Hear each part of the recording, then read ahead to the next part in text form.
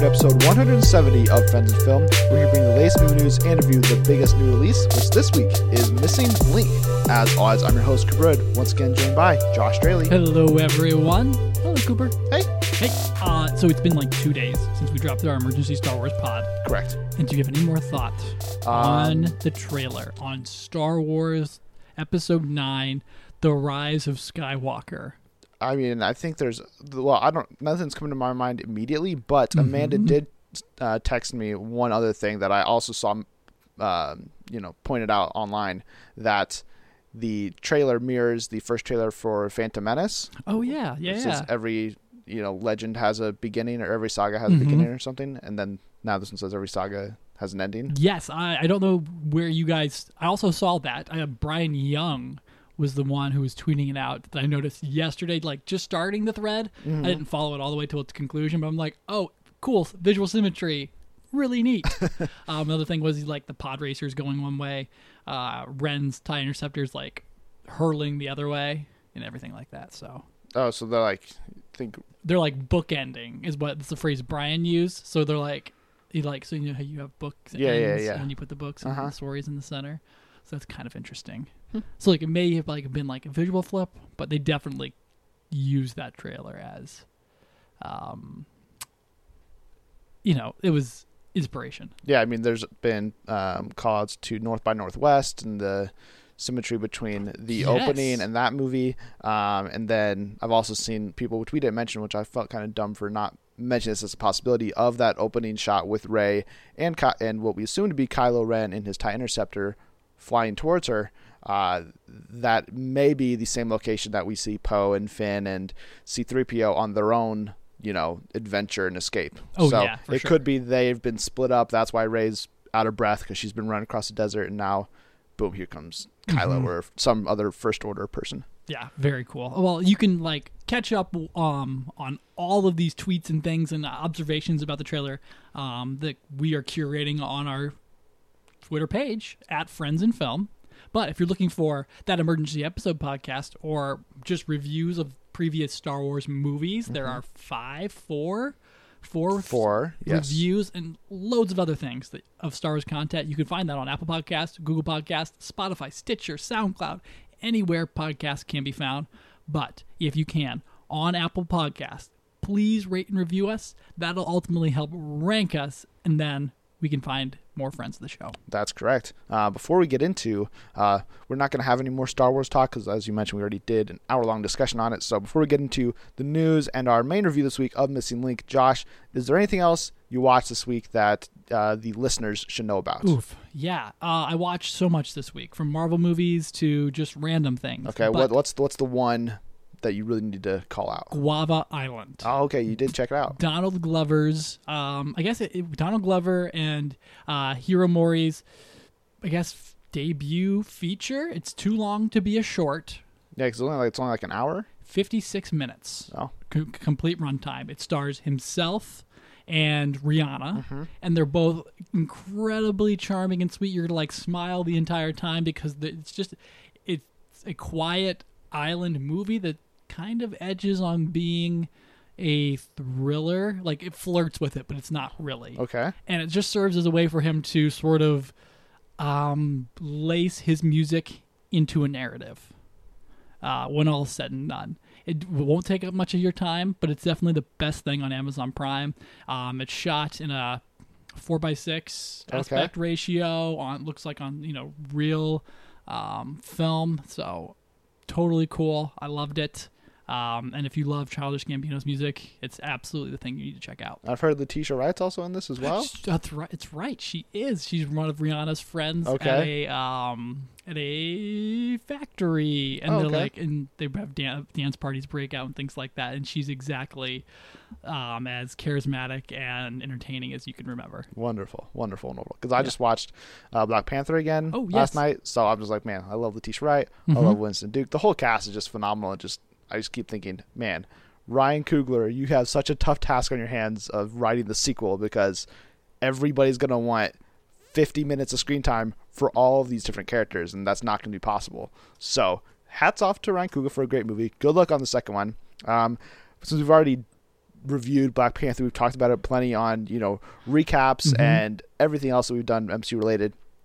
The only non-MCU and non-Missing Link movie I watched this week was Big, the Tom Hanks 1980s film, which I've seen before. But it was just like, I needed something to watch as I was kind of going to sleep and everything. And I was like, I haven't seen Big in a couple of years now, and it's super charming. And I'm, we're fresh off Shazam, which has the big elements to it for sure. So I was like, I'll pop this in and check it out. And it's still so good. Tom Hanks is just, he does such a great job of playing that youthfulness, but then also showing the extreme maturation that he has to go through at such a quick notice. The romance is still kind of strange for sure. Ultra creepy. But, that's how it is. And you can't really blame the girl because she doesn't know. It's more just like, that's just really weird in hindsight. So, it's a fun movie. It's very much of the 80s, and that piano dance, I dare somebody to watch that and not just have a giant smile on their face because it's so good. Yeah. It didn't hit me until now that they actually tossed a giant piano into Shazam. Yeah. For that very thing. And I'm like, clever. Yep. There, they did it. They got it. But now that we've got that out of the way, Missing Link is the movie we're here to review. It's the latest movie from Laika Animation, which is a great animation studio, which has brought us most recently Kubo and the Two Strings, but also Paranorman, Box Trolls, and several other great animated stop-motion movies. And this one, I think, is a nice addition to their pantheon, even though, admittedly, I've only seen Kubo and the Two Strings, to my knowledge, so I can't say where it exactly stacks up with the rest of them, but from what I've heard, the rest of the library is very good as well, just like Kubo was. So I had high expectations going in, even though this was not directed by Travis Knight as Kubo was. But I think Chris Butler, the director, does this really solid job here of giving us another quick, fun, lighthearted, quippy, just adventure that Laika seems that they've really put their stamp on over the last couple of movies. The voice cast between Zach Galifianakis, Hugh Jackman, and Zoe Saldana are great. They all do fantastic jobs of bringing these characters to life. And it's also just very, very funny. Like, I was surprised by how funny it was, and it made me a little bummed that I was in the theater with like 6 people because I was like, this movie, I feel like I need to experience it with 100 because me and this one other girl were the only people that were like audibly laughing. And I was like, I feel dumb because I'm the only one that's making these noises. That is so disappointing. But at the same time, I'm not going to stop from enjoying this movie to the fullest because it really had just some really, really clever moments that really caught me by surprise, and I just was really laughing. There was one moment in particular near the end that Emma Thompson says that I was just cracking up at because just the lunacy of what she is saying. I think she has some of the best lines, actually. She does. Too. She's a late addition to the film, but she is so good in the movie as well. Even though it is a limited role. The movie does breeze by very quickly, which I appreciate. It's only like 90 minutes long, and so the story is quick and it's tight, and the laughs keep it moving. But I also think that this can be, as great as this is, kind of troublesome at the same time, because for me, Kubo and the Two Strings worked really well because I really got to understand those characters a lot. And I think that movie's more like 140, 145 or something, so it's a little longer. And I think that may have actually helped Missing Link because the characters in the movie I didn't feel as strong of connection to, and then their arcs and some of their growth, the growing pains that they go through in the movie, I don't totally buy based on how little we've seen of them going on this journey so far. So I maybe would have liked to see a little more of that, and I can elaborate on that in spoilers if need be. But the real case in point of this, as much as I liked Zoe Saldana's voice performance in the role, her character was so wishy-washy in how she viewed Jackman's that she was the one I was just like, you're going one way this scene, the next scene you're the complete opposite, and I'm just not sure how to take you as a character. And that's where I feel like if we got to spend more time with them, it really would have helped. Also, the villains I thought were pretty weak, and the main hunter guy is supposed to be one of the best, trackers in the business. And, he does a good job tracking the gang down, but he is like he's terrible in execution. Like there's so many opportunities for him to take down Susan, the Sasquatch, or Jackman's character. And like, he just doesn't do it. He's just always waiting for the next chance. I'm just like, This could have been over 15 minutes into the movie. And obviously I don't want that to happen because I really liked how the movie progressed, but I think there's a really nice foundation to the film, but just the execution of all of the story maybe could have been expanded upon and probably helped out a lot. But I still enjoyed it for the most part, and I'm going to give it 3.5 ticket stubs out of 5. Yeah, I have to agree with you, like, in a lot of things, the same ways. I like this movie a lot. Aha. See, there we go. There we go. I was using it. I had it ready, locked and loaded.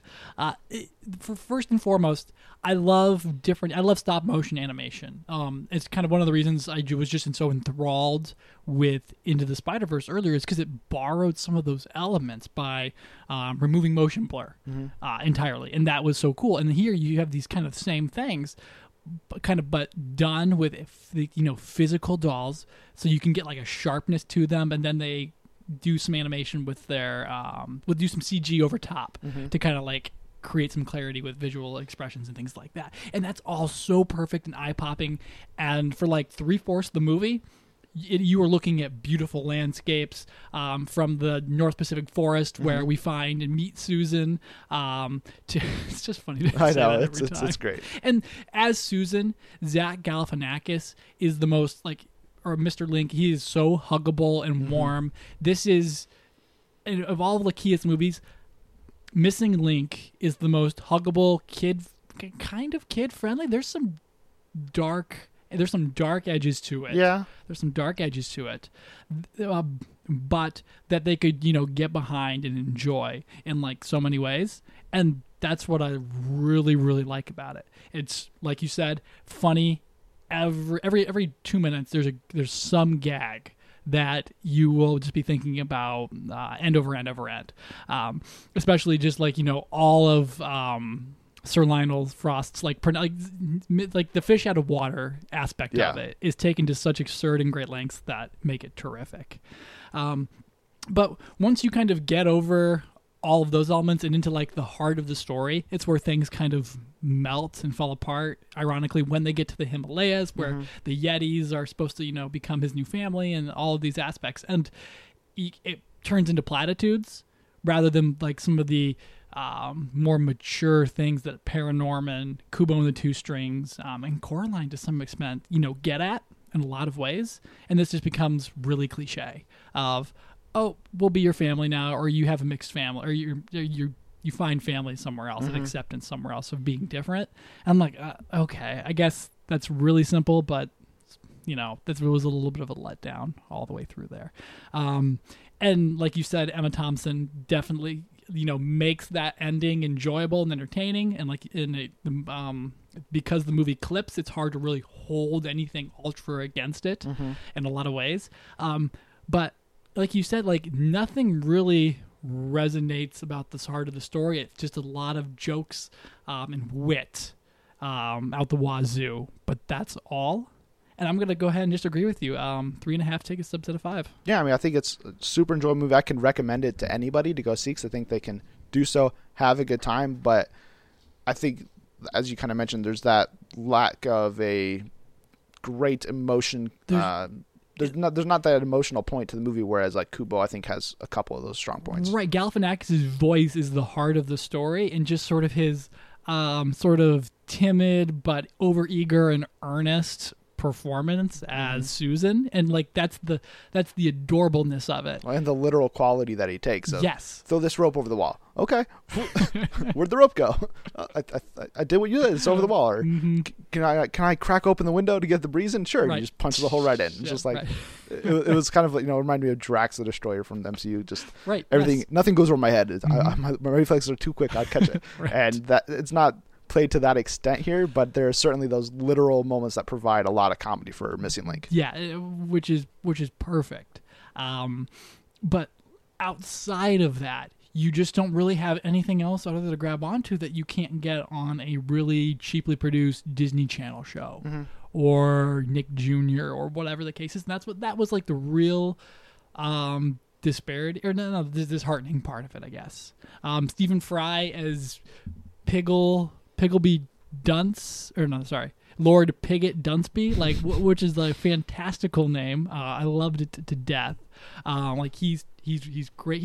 He's great as being like this like hoity-toity historical society or natural society like villain or like producer guy, but like you don't really feel menace from him or Stenk, right? Yes, yeah, that's the guy's name, right? Which is like there's great names, but even Frost and Fortnite's like relationship is just so like you said, so back and forth and uneven that you're just sort of like when you get to the end of it, you're like, well, okay, that just seems like a stretch, or not even a stretch because I know it's a kids animation or younger kid animation film, but at the same time, we're just like now we're just throwing all cliches at the wall.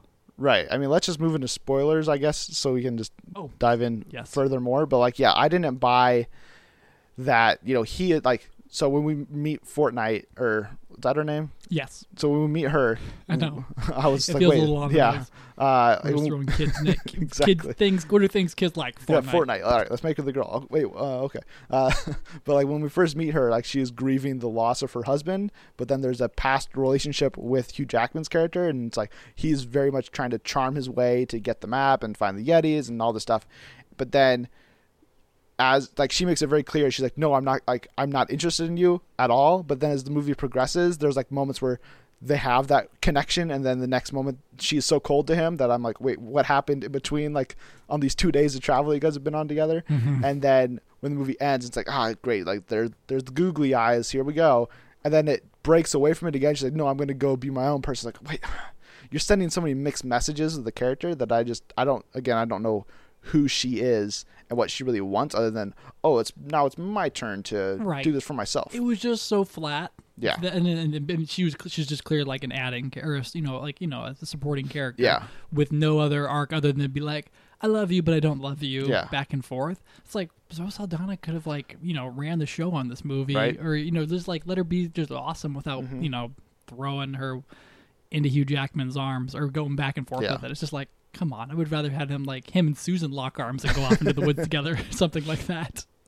I mean, you can still have this character, but like the need that this movie felt like it needed to like make her a semi-romantic interest, it just felt like unneeded. Like there's like you can have that past relationship with them and have that be the backstory to what we see in the movie, but I don't think there's no benefit to the flirtation on and off again that happens throughout the movie. Like if it was just very straightforward of, listen, that happened, it broke apart, that's fine, now we're working together because she wants to do this to honor her husband's name and he wants to do this to honor his previous friend or something. Like you can do this a different way and have, I think, a better emotional payoff for both characters instead of just being like, oh, all right, yeah, like you mentioned, it's kind of just a flat explanation and an ending. Yeah, great point. But I mean, the one line that I mentioned before that I just want to mention, because I knew you were saying. I knew you when Emma Thompson says, "The people we don't want here are leaving. Force them to stay." Just like I was like, that is so good, and I was busting up laughing because how many we see this so many times in movies where it's like, all right, kidnap these people and force them here, and then it's like, oh wait, now they're leaving. All right, go get them, and it's just like, but nobody ever addresses like the ridiculous aspect of it is like, we must keep them here because we don't want them to leave. it was the one moment I was kind of waiting for it to be like really meta I lost it. Like you were talking about how you're being alone. Like I had a decent amount of people in my theater, and like that was the line that like brought down the house in all sorts of the ways because she's like the Yeti elder. And like it was like Emma Thompson's voice coming from that to what the situation was totally perfect.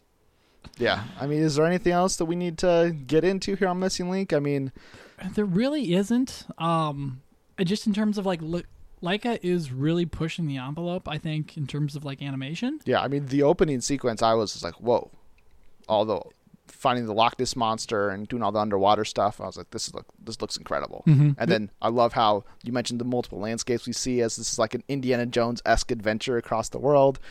They nailed the whole thing. It's a real flex, as the kids say. But like when we get to the Himalayas, everything becomes like icy and white and pretty flat, like and undynamic. And so with the waterfalls, where like that final struggle, things kick up and look really cool. And so that's why like my only like real reference point is just like think like there's a lot of push. I would love now to see other studios just adopt, high risk, medium budget animation pioneer like things, because more things like Laika or Yeah. Spider-Verse or Pixar is falling into once on the forefront, it's like falling into a groove, and that's kind of being copied and adopted by a lot of people. yeah, I mean that's what like you think of Pixar, Illumination, Disney movies, most Sony things, Warner Brothers animation. Like there's a lot of these studios that just adopted the main. This is what animation looks like, and we're Right. totally fine with it. But yeah, like if we can get more innovation or more just stop motion or other looks or feels, like that'd be great. It's really like you just absolutely, and whatever form that can be in, who cares? But like when you definitely stop and you notice the detail and the sets and everything like that in movies like this, whereas opposed to other animation, you're really just focusing on story at this point, and we've kind of lost the luster. Like they're still doing awesome stuff, and like I have no clue how to even animate, like a pong ball or whatever the case is, in code. So whatever they're doing, fantastic. But different things call for different times and measures and all the jazz like that. Right. Like I don't think when Toy Story 4 comes out in July or June or whatever, I don't think we're going to be sitting here discussing it and being like, wow, that animation was mind-blowing. Yeah. Because we've already seen the template before in previous Toy Story movies, but we also have seen the marketing. It's just like, this is just, again, just very in-house Pixar style stuff that, yeah, Laika has an in-house style too of doing stop motion animation layovers, but there's still like, they're the only ones that are doing this on a medium budget form. Like everybody else, it's like, I mean, there's a couple other smaller stop motion stuff that happens every now and then, but for the most part, they are the only ones that are doing this routinely. Yeah. And if more people want to do that, I'd love to see a Pixar stop motion movie or something like that. Would be incredible. For sure. Or 2D animated, Pixar movie. Like just change it up. There's nothing wrong with it. That would be wild. With 2D. Just flat. Like old cartoon style. Like 8-bit. Yeah. Super Mario animation. There we go. But yeah, that's like the really only big thing I have to say. Okay. Yeah. I mean, yeah, I think there's some thematic elements to the movie that I think are good in foundation, but again, the execution, I think they could have hammered it home of, all right, both of these people, our main characters, want to find a home somewhere where they're not accepted. Yep, to fit in. And then they don't, and then they have to accept that loss and then find home somewhere else. But again, I just think when they try to sell that emotional moment on the bridge, it's too on the nose, and I think there's other ways where I think Chris Butler, as mentioned, does a pretty good job as a director. Maybe this is he also directed Paranormans, which I can't speak to the quality of his work in that movie, but I think somebody like maybe Travis Knight, maybe it's just because I'm hot him off Bumblebee and Kubo, but I feel like he or somebody else would have been able to figure out a better way to send this movie off on an emotional high note instead of just like okay, that was a good time. Precisely. But I think that's all we got to say on Missing Link. We both give it 3.5 ticket stubs out of 5. We'll be right back in a bit with the news. No, but I'm not too sure what I'm always searching for. But I'm searching each day till the day gets late and I wake up on the floor. Buddy, I don't know just where that river flows. Yeah, all I see that's guiding me is the fuzz on the end of my nose. Oh, but I believe in destiny or whatever it is that brought a friend like you to me. So we say, Enter back with the news and as also start with our 3 main topics this week, kicking off with a DCEU topic pertaining to the Shazam sequel. Not officially, is pretty much confirmed to be happening, according to The Wrap, as they reported that Henry Gayden, the co-writer behind the original Shazam movie, is returning to write the script for a sequel. They also reported that director David F. Sandberg is expected to return, as well as producer Peter Safran. So it looks like the whole gang is coming back together for Shazam 2. This comes only a week after the movie debuted in theaters, so we both really like that movie a lot, Josh. Me more than you, but are you happy to see that Gayden and looks like the whole crew's coming back? Yeah, absolutely I am. Like, one thing I will say about Shazam was, like, before it got, like, you can go back to our review, but it was great. It was hilarious as any superhero movie I've ever actually seen. And it raged against the form as much as possible before succumbing to it, which is noble and applaudable all the way through. And to see that everyone's coming back means it's something of equal quality or better will come through, unless it just goes off the rails like a Right. Raimi Spider-Man 3 situation or something like that. I think that's a little different. There's no Avi Arad in this. That's true. That's true. So yeah, absolutely I am. And like becoming a Sandberg fan because I listened to one interview with him and he seems like he's a great dude. Yeah. And also he's like really steeped in genre movies and horror, and I like people that like that. And he just seems like he's so surprised by his success, and like can't happen. I don't think it could happen to like a nicer dude. So Yeah. that's what I'm excited about. But also like Zachary Levi is gonna get to be Shazam again, and that's what we should all be happy about. Yes, absolutely. I mean, Gaiden is the sole screenplay credit on Shazam, but he got story by credit, co-credit with Darren Lemke. So now it looks like Henry will just take this on all by himself, which again could be great. We don't know what parts of Shazam were his ideas, what parts were Lemke's, what parts were Sandberg's.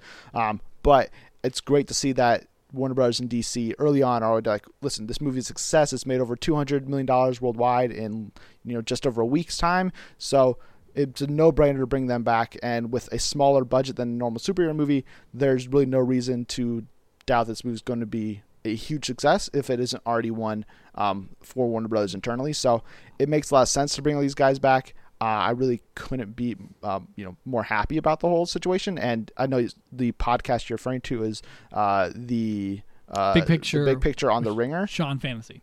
And I listened to that too. And the part of that kind of caught my attention the most was that he comes from a horror background of Lights Out and Annabelle Creation, but these are the movies he always wanted to make. He wants to make big, fun, blockbusters, and that isn't what I expected, because he wants to please people. He right, said. Like he wants to make crowd pleasing movies instead of dark, terrifying films. And I was like, oh, that's interesting, because that's how he made his start, and so you would assume for a lot of people how you begin your career is what you ultimately want to do in some ways, even though I also know that like horror and low budget stuff is the easiest way to get your foot in the door. Yeah, but I also say like it's kind of the same though too, because it's just like horror, like you just like, because like Lights Out absolutely plays like pushes all the buttons that you're like woohoo to in a lot of ways, even like though you're scaring yourself to death or whatever the case is. So, but yeah, it's crazy to know that he just flipped from horror to comedy and it seemed seamless. Yeah,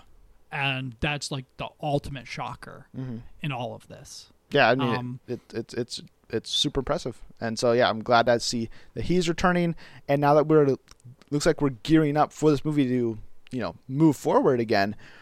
What are you thinking timeline wise of when this movie is going to happen? I mean, we kind of touched on what we want to see from a Shazam sequel in the spoiler portion of our review last week, but is there anything else in terms of, I want to see this DC character show up, I want it to take place this amount of years after the first movie?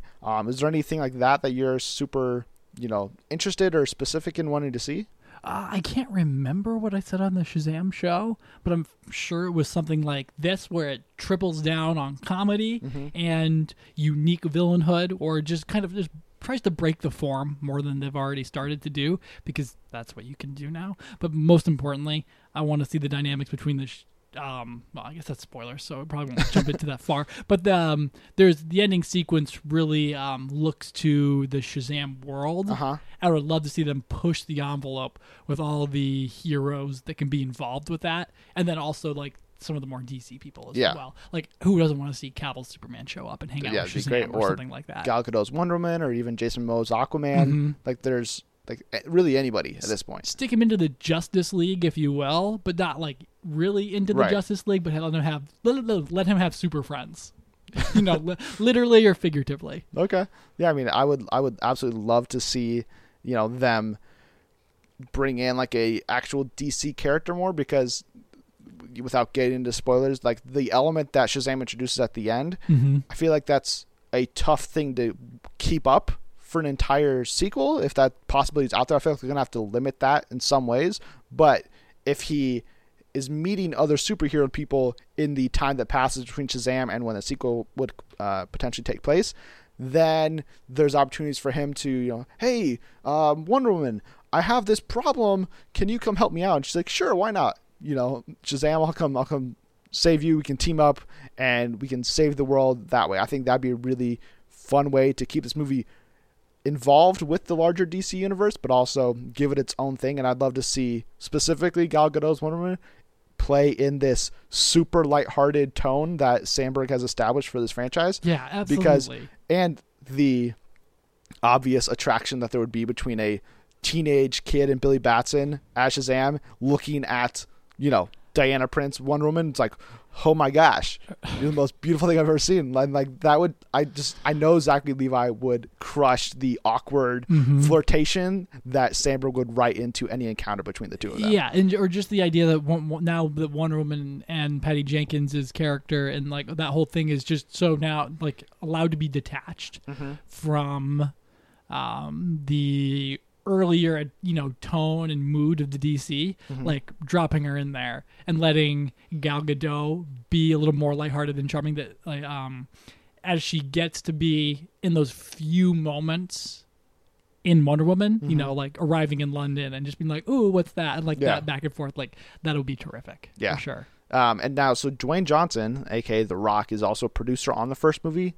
I don't know if he'll serve that capacity again on the sequel, but he was already praising the box office performance of the movie after its first weekend, hyping up that his Black Adam movie could potentially be gearing up to film here in about a year, that he's really excited about the project, that he's really interested in wanting to see him and Shazam go toe-to-toe, but also for the Black Adam to face off against the entire DC lineup of heroes.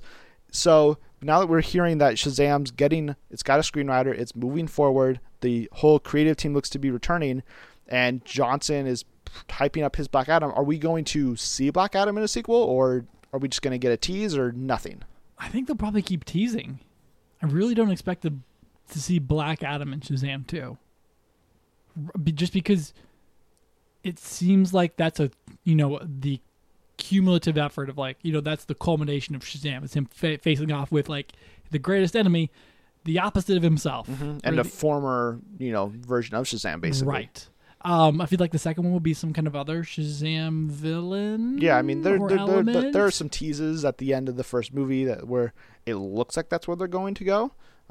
So I don't expect Black Adam to be the central villain of Shazam 2, but I think there will be nods to his eventual rival and probably them clashing in a third film or something. Like next time a name drop possibly would be like called for. I could see that, because like the more they hype, because this movie did really well, and so of course they're gonna want to break it up and spread it out, and then just like you said, hype The Rock's entrance into the franchise. Yeah, no, I think that makes complete sense. And we're both really excited about Shazam 2. Hopefully we get some more official word on it in the near future, as we have now received word on the future of the Tomb Raider franchise, as Deadline reports that MGM and Warner Brothers are finally moving forward on a Tomb Raider sequel. Amy Jump has been hired to write the script. She has previously written Ben Wheatley's Free Fire and High Rise films, and Alicia Vikander will return to star, but there's no word on if director Roar Uthog will do the same. So I was a very big fan of Tomb Raider in the fact of like, it's a really fun movie. It's obviously not perfect. There are flaws to it, but I think it's super enjoyable, and Vikander's performance as Lara Croft, I think, is just so good that she just embodies that role. And so I was really hoping that this would happen. And so now that we have word that Tomb Raider 2 is on the move, I couldn't be more excited. Amy Jump's screenwriting credits are a mixed bag for me. I really enjoyed Free Fire, but High Rise I was not a huge fan of. So if she is jumping on board this project, I'm interested to see what her take is specifically. Apparently Vikander's happy with it from what she's heard. That was according to the Deadline article, but I think it's very cool that they're moving this movie forward again, and hopefully we get some more news on it soon, because I don't want to wait super long to see a new addition to this franchise. Sure. And I kind of agree. I am all in on Ben Wheatley's movies. I have seen Kill List. It's a little bit more dark and grim than Free Fire, but it's got those quips, and like there's definitely wit strong all the way throughout it. So if you just like turn the contrast and the saturation up on on the colors of a movie, like you'd be like, oh, it's comedy now. Like I can laugh a little bit more heartily. And so that'll be the case. I was just kind of okay with Tomb Raider. It didn't get in the way. It didn't. It wasn't what it sold itself as, which delighted me. Like, just like a high action, Dwayne The Rock Johnson CG explosion fest. Everything felt and looked practical and cool.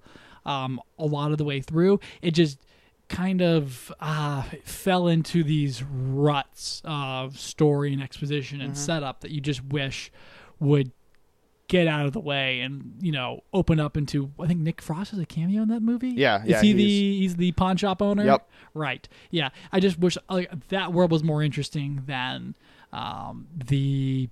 I guess whatever island they opened to us, and then the corporation that is behind the whole thing, and the overarching villainry that this series decided to go for, at least in that one film. They could just forget about it. Yeah, the they next could brush movie. that aside. I could care less about it. That's the opening 15 minutes is her taking down the previous establishment, like clean slate. Right. Moving forward. On to like more, just soul adventure-esque, because Alicia Vikander is, she's more charismatic than, and like entertaining than anything else.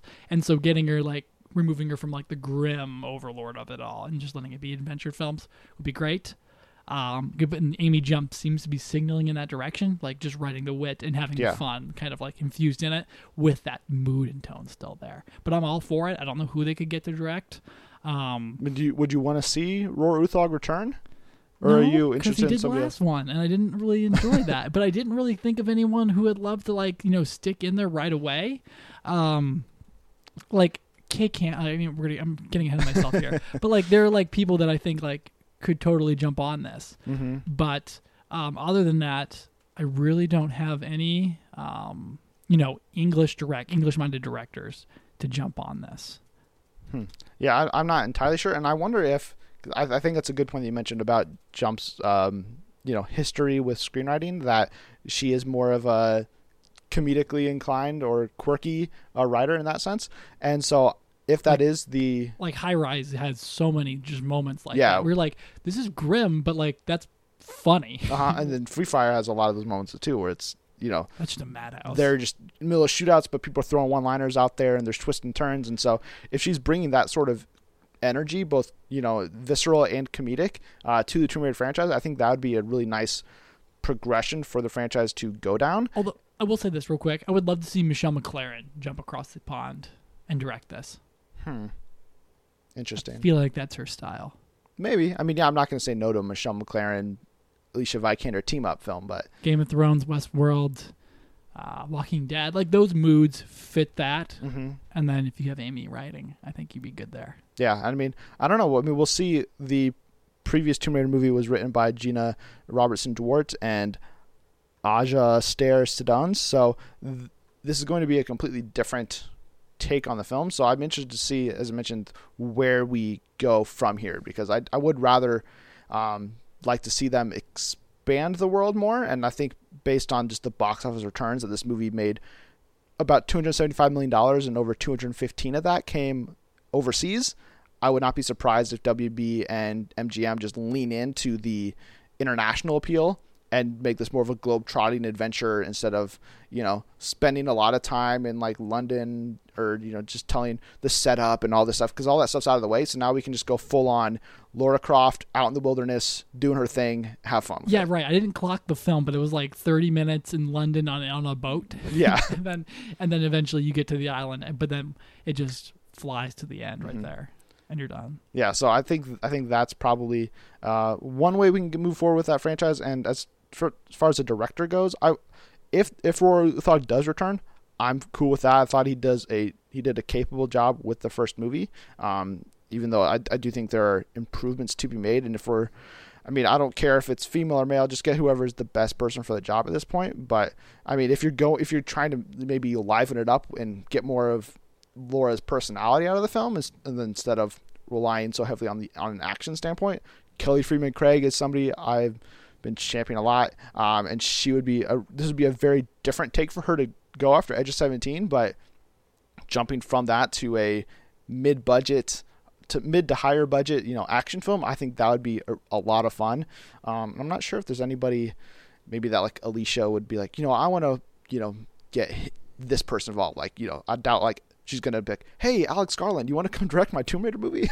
Like I just don't think that's gonna happen. But I mean, I think there's It'd be all about that. it would be fantastic. I just don't see that happening. I mean, I don't know. I mean, do we go like Guy Ritchie? If Cary Fukunaga wasn't tied down in Bond right now, I feel like he would be perfect too. That'd be interesting. I mean, Bond comes out next year. We don't know what the timeline is for this movie either. So there's obviously a lot of time left before we're going to figure out who is next up. I mean, we could get somebody like Nicky Caro directed, Ava DuVernay, Amasante, Dee Rees. I mean, there's a lot of different options out there that, you know, MGM and Warner Brothers could go down. Reed Morano, say rhythm section really hits big at the end of the year. I think she could make a transition up to here potentially. So we'll have to obviously wait and see. And this is still in the early stages at this point, but I'm very excited to see a Tomb Raider sequel moving forward. But THR also reported this week that Ryan Coogler is set to rewrite the script of Space Jam 2 with Searching writer Sev Ohanian. And along with that rewrite, they also revealed that Bradford Young is set to serve as a cinematographer on this film. So we already knew that Coogler was being a producer on the film, but now we know he's writing it along with Ohanian, and Young is shooting the film. So the quality that Space Jam 2 is going for, I think, on paper, looks to be a little higher than the original movie we got with Michael Jordan. Yes? Yeah, in a lot of ways. I mean, like, granted, I wasn't around in the 80s, so those guys could have been like, whoa, him, you know, whatever the case is. When people say the Empire Strikes Back director, Ivan... I was going to say Ivan Reitman, but I was like, I don't think that's right. Ivan Kershner? Ivan Kershner, thank you so much. I don't know why I've been blanking on it. Like, maybe he was like a big deal, and I was just like, who cares, or whatever the case is. Like, I don't know Ivan. Spielberg is the only one that matters, I guess, from the 80s. Him and John Hughes. That's not true. But these are names that are just crushing it in every sense of the word. Ohanian is like the lesser extent, but also Searching is killer, and that movie depends on its script for so much. There's no spectacle. It's just all right there on the screen. Right. So if that sucks, you're going to notice. But of course, like Ryan Coogler, Bradford Young, there isn't a whole lot to say other than whatever those two are thinking about together. I guess they haven't worked together yet. That's so weird. But yeah, Coogler and Young, like I just feel like we've been talking about them in the same breath a lot lately. It's a strange pairing for them to suddenly come together on this movie. Because, like you mentioned, there's no writing history with them. Neither of them have a history with LeBron or anything. So there's no like, oh, I've already worked with you, so let's pull you in to rewrite on the script. It's just, this is how it happened. They're totally the best. And whatever Bradford is thinking about or cooking up, like my hope here is that there's something special to see, like in terms of how basketball is photographed in this movie. Like, because it's going to turn into a CGI fest, when the Looney Tunes come up. But at least originally, everything around it could be like epic in all Brad style in a lot of ways. And that's what I'm hoping we get out of this. And that it doesn't just break him and we never see him, DP ever again, because that would be terrible. That would be terrible. And I hope that's not the case, obviously. And I think with Coogler and Ohanian, doing the rewrite on the script, I am very curious of what their intention to do with the script is, because we've heard that the focus is not as much on the Monstars, like former NBA players don't have as large a role in this movie as they did in the original 1993 film, 96. It's one of the two, I think. Yeah. But we do know that 96. 96. Okay. Perfect. We do know that I'm totally blanking on her name from Walking Dead and Star Trek Discovery at the moment, who just last week or so joined Space Jam 2. Sequoia Green? Shaniqua Martin Green. Yes. Shaniqua Martin Green. Yeah. So she joined, and what we've heard is that the family between that, because she's going to play the wife to LeBron, that they're more the focus of the film instead of the NBA lifestyle take that the first movie went. So I'm interested if maybe that's what Coogler and Ohanian are bumping up, is they're increasing more the family dynamic, and there's supposed to be one of LeBron's sons is supposed to be not his actual son, but the son in the movie is supposed to be the co-lead of the film, basically.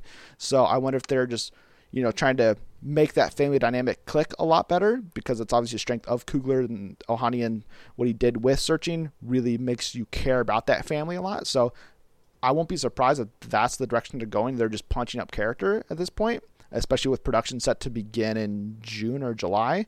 There's not a lot of time for them to completely overhaul the script. That's true. So I think that's probably the extent of the rewrite at this point. But we also heard from THR that the reason that Shaniqua Martin Green and LeBron are the only stars at this point is because shoe contracts, of all things, are holding up the casting process for NBA players, because Nike has a big hand in the Space Jam franchise, because they are one of their commercials is the basis for the original Space Jam concept in the first place. Mm-hmm. So, and with LeBron, obviously Nike's biggest star at this point, they are trying to get mainly just Nike athletes involved in movies. That means no James Harden, it means no Steph Curry, and even Kevin Durant, who is a Nike customer, apparently is not going to be involved either, because of, I think he has other things going on this summer, or he'll probably be playing the finals at this point. Like, I don't know. Finals anticipation, the contracts. Right, the contract negotiations said to go through it, but also he probably doesn't want to play second fiddle to LeBron in LeBron's movie. Mm-hmm. So, I mean, what are we looking at? NBA stars. Anthony Davis is a Nike star. I feel like that makes a lot of sense, especially with Laker rumors. Are they going to go get Zion to be in here and just, latch onto the hopeful stardom that he's going to have once he gets to the NBA? Like, there's not a lot. There are still several options, but we are eliminating top tier stars from the possibility of being in Space Jam 2. Yeah, that's for sure. I mean, like, Paul George is still around. Kyrie Irving could get roped in there somehow. Yeah. Him and LeBron apparently back on good terms. Yeah. Kyrie may meet with the Lakers this summer, according to rumors, so that would be fascinating. With Tyronn Lue already headed there, yeah, too. There's going to be Cavs 2.0. What a nuts offseason. The Lakers are, wow, they're crazy story. Like, yeah, Zion Williamson, you could toss him on there. Kobe will probably be kept away from the movie for a lot of reasons. Russell Westbrook could jump in there. And Giannis is a Nike customer, but he's already said that he passed on the role. Really? Yeah. We totally casted him, didn't we? We we'll definitely have to jump back to that. Because, like, he just seems like the prototypical, if you're a monster and you're coming here, you would go after the Greek Freak, because he's literally he's basically an alien, because like he right. like he just doesn't there's no world where he should be able to exist and be as talented as he is as basketball as he actually is. Like, it's mind-blowing. But I mean, he's doing well for himself. He's doing the Hulu commercials, or that's right. So Giannis is branching out on his own terms. I guess doesn't need Space Jam 2 to catapult him to stardom, I guess. Well, yeah, good for him though. But yeah, it definitely whittles down anyone that you could use. I mean, unless you want to go grab Shaq, a bunch of a retired athlete like that. Oh my gosh, what if Space Jam 2 is actually an Uncle Drew sequel as well? And so you just get the whole old gang back. Caleb getting involved is highly likely, I feel like, just because him and Bron were on such good terms. Yeah, and he pushed for that. He pushed for that Cavaliers contract. Is he a Nike man? I believe so. Yeah, I'm not sure. I think he's like low key tier 3 Nike. Maybe.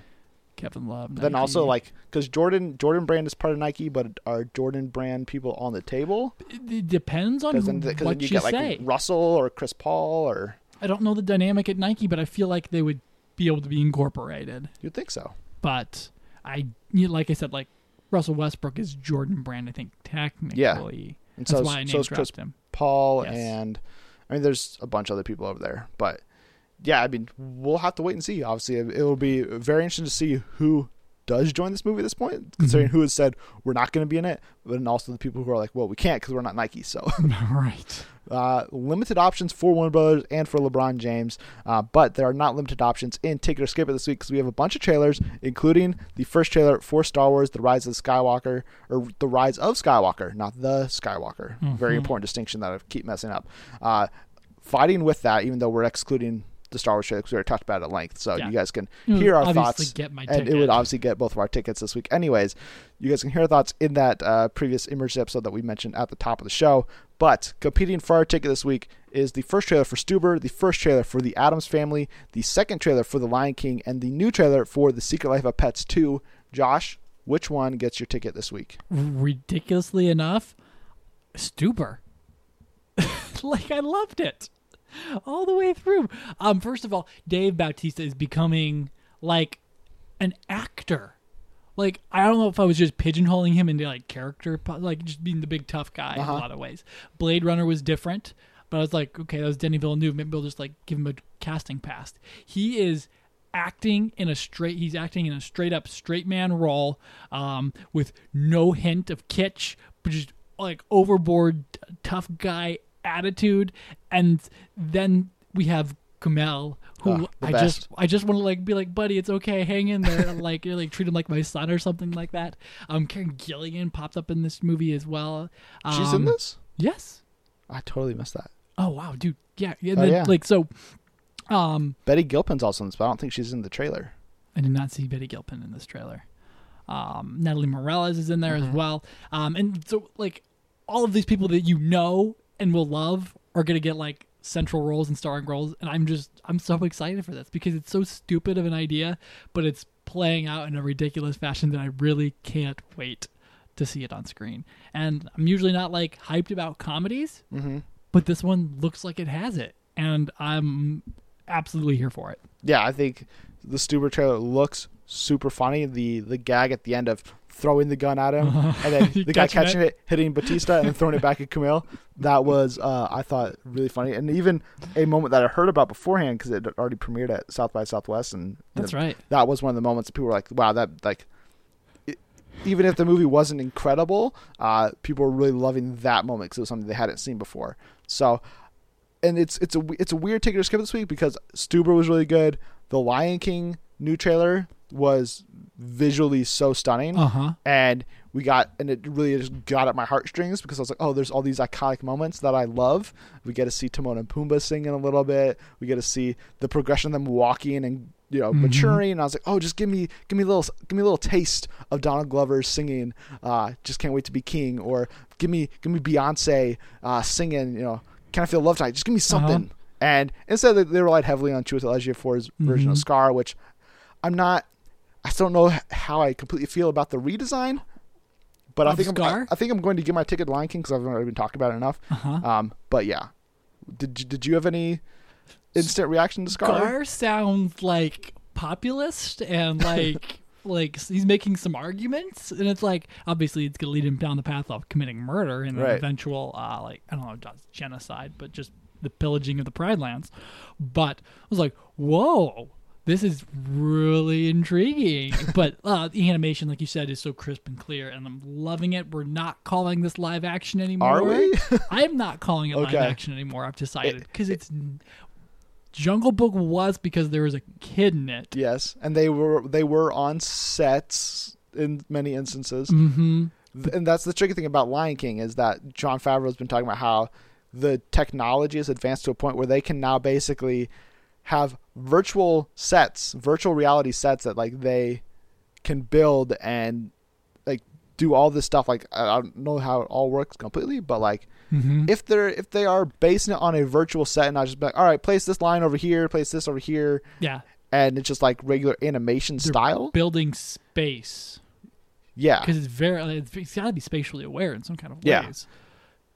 To get what you're getting. And so that's why I'm not sure if it's animation or live action. I think it's a very interesting topic and something that'll definitely come up as once this movie gets closer to release, but also once the movie's out, and if it lives up to the quality many are hoping, myself included, it is. The discussion is going to take place around award season of is Lion King a contender for best animated movie of the year, or is it ineligible? Like, that is where I think we'll really get into the weeds of what is not a live action animation movie. Yeah, it definitely looks good. It's just like it was still like a teaser trailer for it again. Yeah. It's like, oh, I mean, like, listen, Ejiofor, like, love you, dude, but I'm kind of here for Glover and Beyonce. Right. That was the one downtime. I was like, the humming of Akuma Matata at the end was great. Right. We get to hear a little bit of it, and I was like, all right. Get to hear Billy Eichner and Seth Rogen. I think they like not to say they both look good as Timon and Pumbaa, but the character design they're fitting the role. Yes, and so as long as that translates, and it's kind of the set like you mentioned, it's basically another teaser, but it's the same marketing approach that they did with Aladdin, where they released a teaser, not really a lot of footage. They released another teaser that like gave us that one glimpse of Genie, and then they released the new trailer that like here's a lot more of the movie. And so I'm hoping then in like a month we get like the full, and here's the Lion King, and here's songs and voices and story, and even though we all pretty much know the story anyways, but like I want to hear Michael Keegan Key's hyena laugh, and like there's so many. I can't wait to hear. I just can't wait to be king. I know. Like that'll be the 3 songs. Can't wait to be king. Can you feel love tonight? And then it'll go ba bum, and then Guna Matata. Summer. Boom. And then it'll say, obviously they'll run down lists and be like, and with original new songs by Beyonce. It's like, what? That would be such an awesome thing. I think she'll probably drop an album. I think that's happening. I think that's already confirmed that her and Glover mixed some stuff up. I don't know if who wrote the original Lion King songs. You know, I have no idea. Why would you even ask that? I don't know. Lion King songs. But Elton John. Elton John. Oh, did they? He wrote "Can You Feel the Love Tonight," right? That's correct. Yes, but I think Beyonce teamed up with somebody for new Lion King songs. I don't remember who it is, but I don't know. That's news for a different day. Yes, Elton John and Beyonce may make new music for Lion King. So I guess it's a May, but I feel like that's definitely happening in my book. I didn't know I knew he was on Can You Feel the Love Tonight, obviously, but I didn't know he was like involved everywhere else. Yeah. What an original what a great original movie. Right? And then Hans Zimmer is coming back to the score, and his score sounds great again in this new trailer. It's just great. I can't wait for the movie. Let's move on, though, to the flyby. We're loving like the original Lion King. I know. I think that's what's going to happen. It's bound to. I mean, I don't know how much deviation Jon Favreau is going to take. I mean, I think it's just going to be more expanding upon the story because the first Lion King is like 90 minutes long. So it's great, but it's like, it'll show a lot more of maybe the time before Mufasa dies. Like, we'll actually get to spend more time with James Earl Jones instead of like 10 minutes. That would be great. That would be fantastic. But let's end this episode with the flyby, starting with a news story you teased before that coming from THR, where they reported that Kay Cannon will direct a modern reimagining musical of Cinderella, which will star pop star Camila Cabello. So we are both big fans of Kay Cannon. You've been just bringing her up for every project. So now that she has her next one, how are you feeling? I'm stoked. I am really, really stoked. It's, number one, because it's another project for her after Blockers, which like I dinged and beat up before, just loving entirely without even knowing that she directed it. And then like when I was like, that makes so much sense. She's in the mold of the one show that she worked on a while back, 30 Rock, and like that comedy is carrying over into everything else, to the Pitch Perfect movie, to this, and now she's got like her own voice going, and now she's stepping it up into something more complex and robust, and I can't wait to see this. Like, I'm legitimately excited for this. Yeah, no, absolutely. I mean, I think Kay Cannon's super talented, and I think Camila is as well. Like, I never seen her act, because I think this is going to be her feature film debut. I think she's done some TV stuff before. I just know Havana's really catchy. I've seen her in concert, and she's great on the stage, so she has a presence. Oh, really? Well, yeah, I saw she opened for Taylor Swift? Yeah. Nice. So I went to the Taylor Swift concert with my sisters and one of my sister's boyfriends last year. Great show. How relevant. I know, and who knew it would pay off someday down the road. Is Taylor Swift going to be okay in Cats? I don't know. I mean, okay. I'm sure she'll sound fine. Cats, from what the impressions were from CinemaCon, just sounds like a wild movie. So bring it on, I guess. We will see how that one turns out. But yeah, Camila and Kay Cannon teaming up for Cinderella. If that means Camila's going to be writing music for the movie too, I won't be surprised about that. And hopefully we know more about it soon, because now that it's happening, I don't want to be like, and 2021 is when we're going to see it. It's like, dang it. Like, can you guys pump this out by the end of the year maybe? I don't know. Maybe it's possible. But we also got a report from Deadline this week that The Handmaid's Tale actor Oti Fagbenelli is set to join the cast of Black Widow, and he is expected to play the villain of the film as well. So it looks like Andre Holland did not get that part, unfortunately. And I don't have any background with OT, so I'm hoping that this is just the latest edition of Marvel casting somebody I don't know and then be like, wow, this person's amazing. And so I think that's hopefully going to be the case here. I hope so too. I don't know anything about this dude at all. None of his credits at all make any sense. He's done a lot of stuff, like a lot of stuff. He's voice acted and TV, and you can go on and all this stuff. But great for him. I hope to be surprised. But bring it on. Yeah. And then lastly, we got a surprising piece of news this week from The Hollywood Reporter that John August is writing a script for Summer Loving, which is a Grease prequel movie that will tell the summer fling between Danny Zuko and Sandy Olsen. Josh, do we need this movie? No, we don't need this movie, but they're going to cast a ton of like hunks and like beautiful people to be all in this movie, and then we're gonna be like, this was the movie we needed all along. And like as the resident musical lover here, I'm good for it. Like Grease is fun and entertaining, and like the live version, like loved it as much, and so let's see what this is. Like I'll give it a chance. It's definitely a blatant cash grab and just like ribbing it. But I thought Mamma Mia 2 was going to be that as well, and it was way more joyous than I expected it. So I'm okay with this until like something crazy happens. Right. I mean, I haven't seen Grease in I don't even know how long. It's been probably decades at this point, but it's got great music. It's iconic at this point for John Travolta and everybody. So it's not. I'm kind of surprised it's taken this long to get something else in the Grease universe.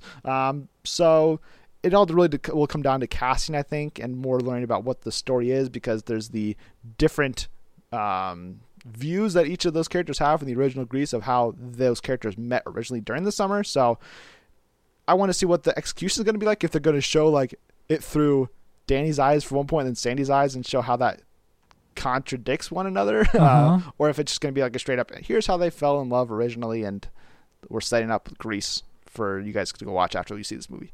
I don't really care either way. But I mean, if they get some talented up and coming musicians, they'll be like Harry Styles and somebody else will star in the movie, and that's where we'll go from there. So it's fine. I don't really care. I don't have much opinion about Grease, the prequel movie. So that is all we have for this episode. Next week, we're back with a review of The Curse of La Llorona, I believe, the latest movie from Blumhouse. So any real anticipation for this one, Josh? It's horror. It looks like a better version of The Nun. And so I'm down for it, you know, because there's got those spiritual elements and like definitely like really seeped in. And I think it takes place in the Conjuring universe. I'm pretty sure that's been confirmed. Did not know that. Great for it. I'm ready. Bring it on. And speaking of The Nun 2 is potentially happening, which I was like, oh gosh, please no. Don't need that to happen. I did not see that story. We'll have to come back onto that. Maybe. Because yeah, some thoughts. Yeah, I mean, I think the trailers for La Llorona look fine. They look like traditional horror for the most part, or what I would expect from a movie about the weeping widow or whatever. So if anything, I'm just like, hey, Linda Cardellini is fantastic. She's super underutilized in Hollywood, and so if this is her this is Hollywood giving her that starring role, so then she can maybe have more success in the future, then great. I'm here for it in that regard. You're right. Peter Safran did say there's an inevitability to another Nun movie. Well, I think it's the highest grossing Conjuring movie of all time. It is the highest grossing. It had the best opening for sure. It's insane. So yeah, that's the future we are going to live in at some point. I just hope someone gets. Like a good a good shot to make it something better, because like Annabelle Creation was way better. Sandberg made the jump and helped improve that one. So if they rip someone from obscurity and make them famous, that's the good thing for horror films. Sure, absolutely. We'll also be back this week with another big question, which I believe we're going to be comparing and contrasting the first 7 films between the MCU and the DCU, which has been generated from a discussion that's been happening online this past week or so after Shazam hit theaters. So that should be a fun one to tune in for on Wednesday. And in the meantime, be sure to tell us your thoughts on everything covered by Tweet Us at Friends of Film. You can follow me personally on Twitter at MovieCooper. And you can get at me, Josh, which is Joshua Ryan. And if you enjoyed this episode, please subscribe, share, retweet, and more. Plus, head over to iTunes and give us a 5-star review with comments telling us why you listen to the show. Thanks again for tuning in to the Friends of Film podcast. Josh? Thank you for stopping in, everyone. And be sure to return next week for our future episodes.